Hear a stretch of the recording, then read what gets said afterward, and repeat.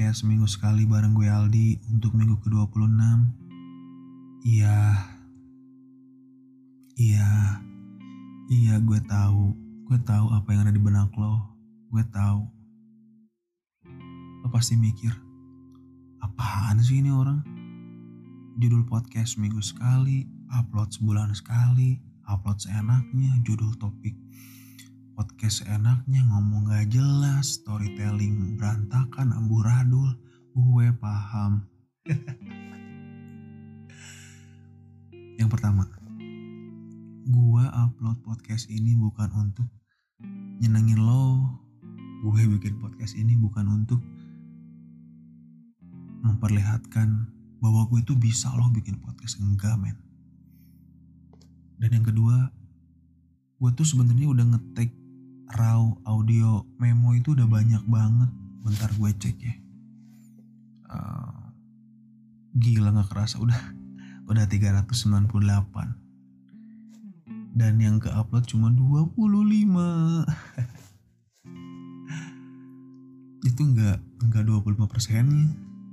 Sebenarnya isi-isinya tuh kayak ya gue ngomel akan sesuatu, tapi ya karena terlalu panjang dan gak bisa gue tulis, jadi ya gue rekam aja. Ya isinya sama aja kayak isi-isi podcast gue, cuma lebih pendek kan. Ruhnya podcast itu ruh. Ya bisa disebut podcast itu kan minimal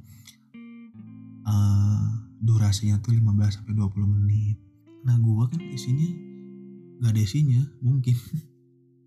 Gue cuman orang yang seneng ngomel karena gak ada ruangnya. Dan bukan kayak orang yang pengen nge-share sesuatu dan pengen didengar. Gue tuh bukan kayak gitu. Jadi lu buang ekspektasi lu, ya enjoy aja dengerin ini. Oke, kita langsung ke topik. Topik akan gue bahas adalah masyarakat Indonesia sekarang itu senengnya ngomel mulu. Apa-apa diomelin, apa-apa dinyinyirin, apa-apa di komentarin, apa-apa dikeluhin, apa-apa disalahin. Apalagi gue udah jijik sih sama dunia gemerlap ini. Dunia maya. Apalagi di sosial media. Kan gue banyak ngefollow portal berita. Ada Tempo, ada Kumparan dan lain-lain. Nah kebanyakan tuh topiknya apa, isi komennya apa, gak jelas gitu. Kayak orang-orang yang mungkin make upnya habis atau gak dikasih uang jajan. Kesel nih kayak komen ah.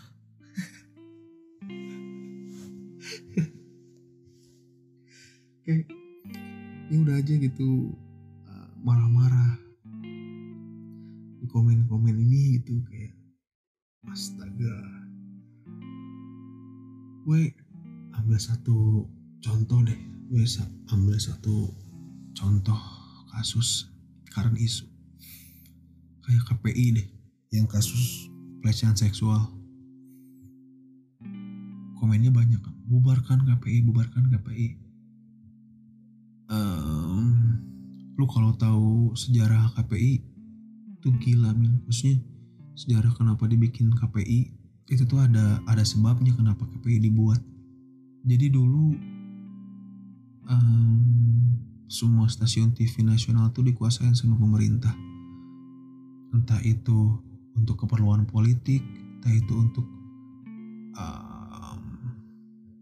kebutuhan pribadi mereka, entah itu untuk menggiring opini, membenarkan yang salah, dan seterusnya. Dan ketika stasiun televisi sudah tidak terkontrol dan sudah bias, lahirlah KPI. Itu juga dibuat dengan underground ya, maksudnya orang-orang yang ada di parlemen. Gue juga udah lupa ceritanya, udah lama. Lu cari sendiri aja sejarah KPI. Nah, dulu tuh kerja KPI itu mereka tuh menyelamatkan dari acara-acara di stasiun televisi yang pro pemerintah, yang gak netral. Tapi KPI sekarang tuh udah beralih fungsi jadi tukang ngelarang. Dan masuklah wave generasi Y and Z ini di saat KPI citranya udah buruk di media. Anak-anak ini anak-anak culun ini nggak tahu apa-apa, dan mereka bacalah berita-beritanya. Anjing, ini apaan? Ini lembaga apa ini? Lu percaya sama gue kalau KPI bubar ya? TV nasional itu yang pegang pemerintah. Percaya sama gue pemerintah. Dan ya karena orang-orang yang sok nasionalis di sosial media tuh orang-orang yang cuma mengenal Indonesia di internet dan sosial media. Mereka tuh nggak tahu sejarah yang sebenarnya seperti apa, suku budaya yang sebenarnya itu seperti apa. Orang-orang yang tahu Indonesia itu orang-orang yang udah pergi dari Sabang sampai Merauke. Itu baru orang yang tahu Indonesia dan ngerti Indonesia. Orang-orang yang cuma tahu Indonesia dari internet doang dan sejarah YouTube bla bla bla. Udahlah, nggak usah. Sorry. Gue jadi bitter gini. Dan bukan hanya ngomel orang Indonesia tuh, apalagi generasi ke bawah gue ya, itu tuh narsismenya tinggi banget. Swear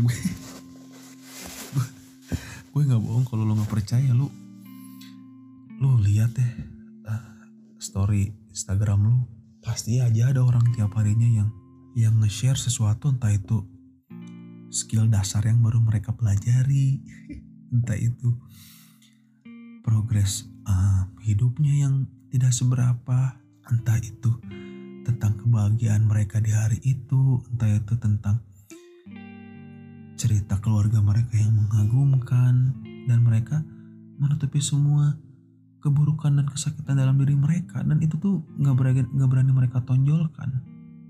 Mungkin ada yang kebablasan setiap hari nge-share tentang kesedihan mereka karena nggak ada lagi ruang.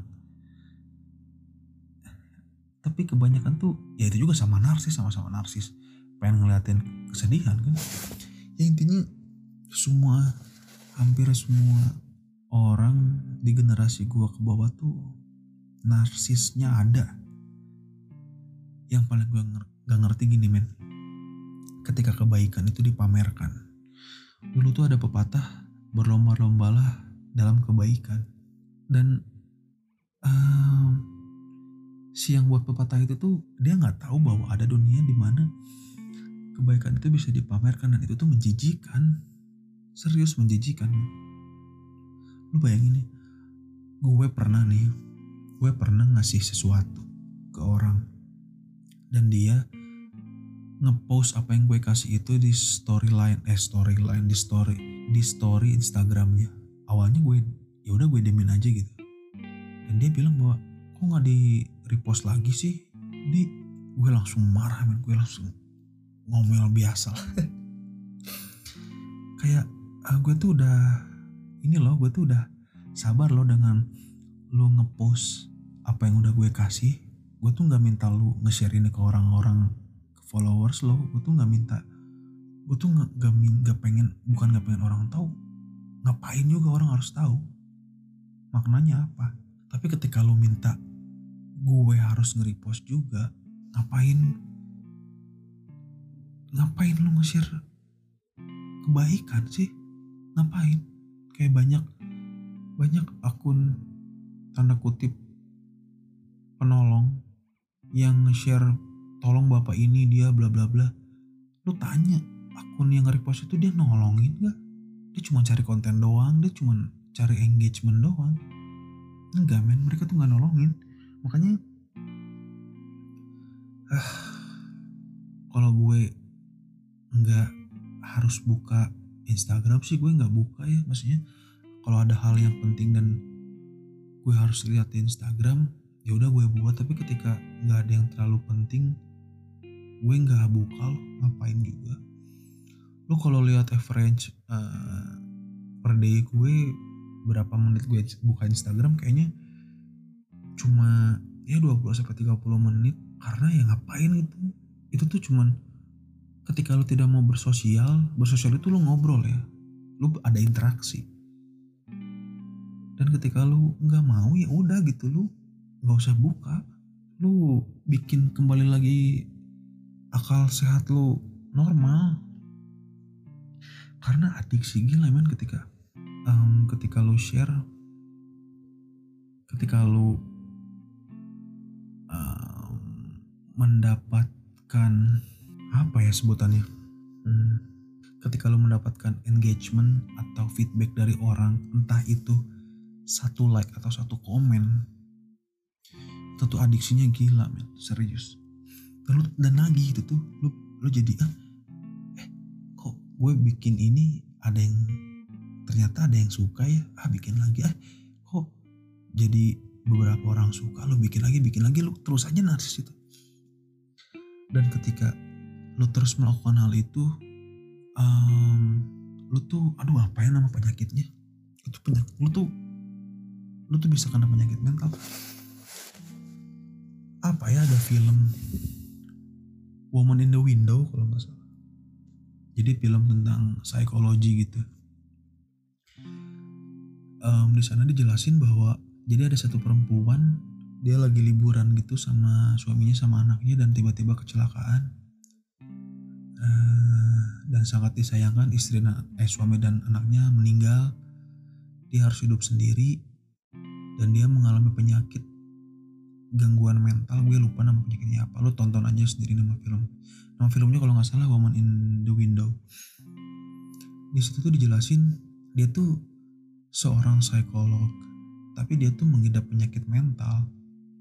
Jadi ada satu dialog gitu, dia cerita ke psikiaternya, dia bilang bahwa aku perlu jadi pusat sesuatu, tapi di satu sisi aku juga perlu disadarkan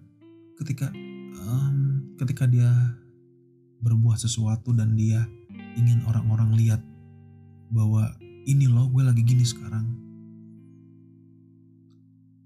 Di satu sisi dia juga berpikir yang dia lakuin itu salah, tapi dia nggak mau membenarkan itu, nggak mau. Dia tuh udah sadar tapi dia nggak mau.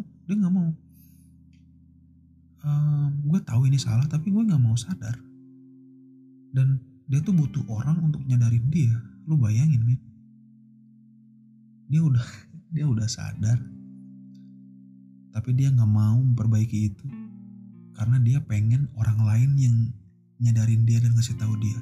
Dan itu tuh lama kelamaan bakal kejadian ke orang-orang yang narsis di sosial media. Apapun lah, orang yang pamer skill padahal baru dasar, tapi ya pasti gitulah. Ketika lu baru ngerti sesuatu kan pasti nge-share. Karena apa ya, karena gue tuh percaya orang-orang kayak gitu tuh pasti dia nggak bisa kecuali dia branding personalnya gitu. Kelihatan lah dedikasinya kalau orang yang benar-benar pengen nge-branding personality-nya.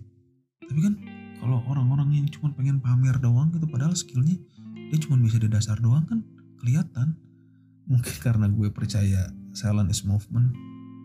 Ya lu lihat aja orang-orang yang ngerti kan orang-orang yang diem. Ya udah itu aja lah. Thank you semuanya. Bye bye.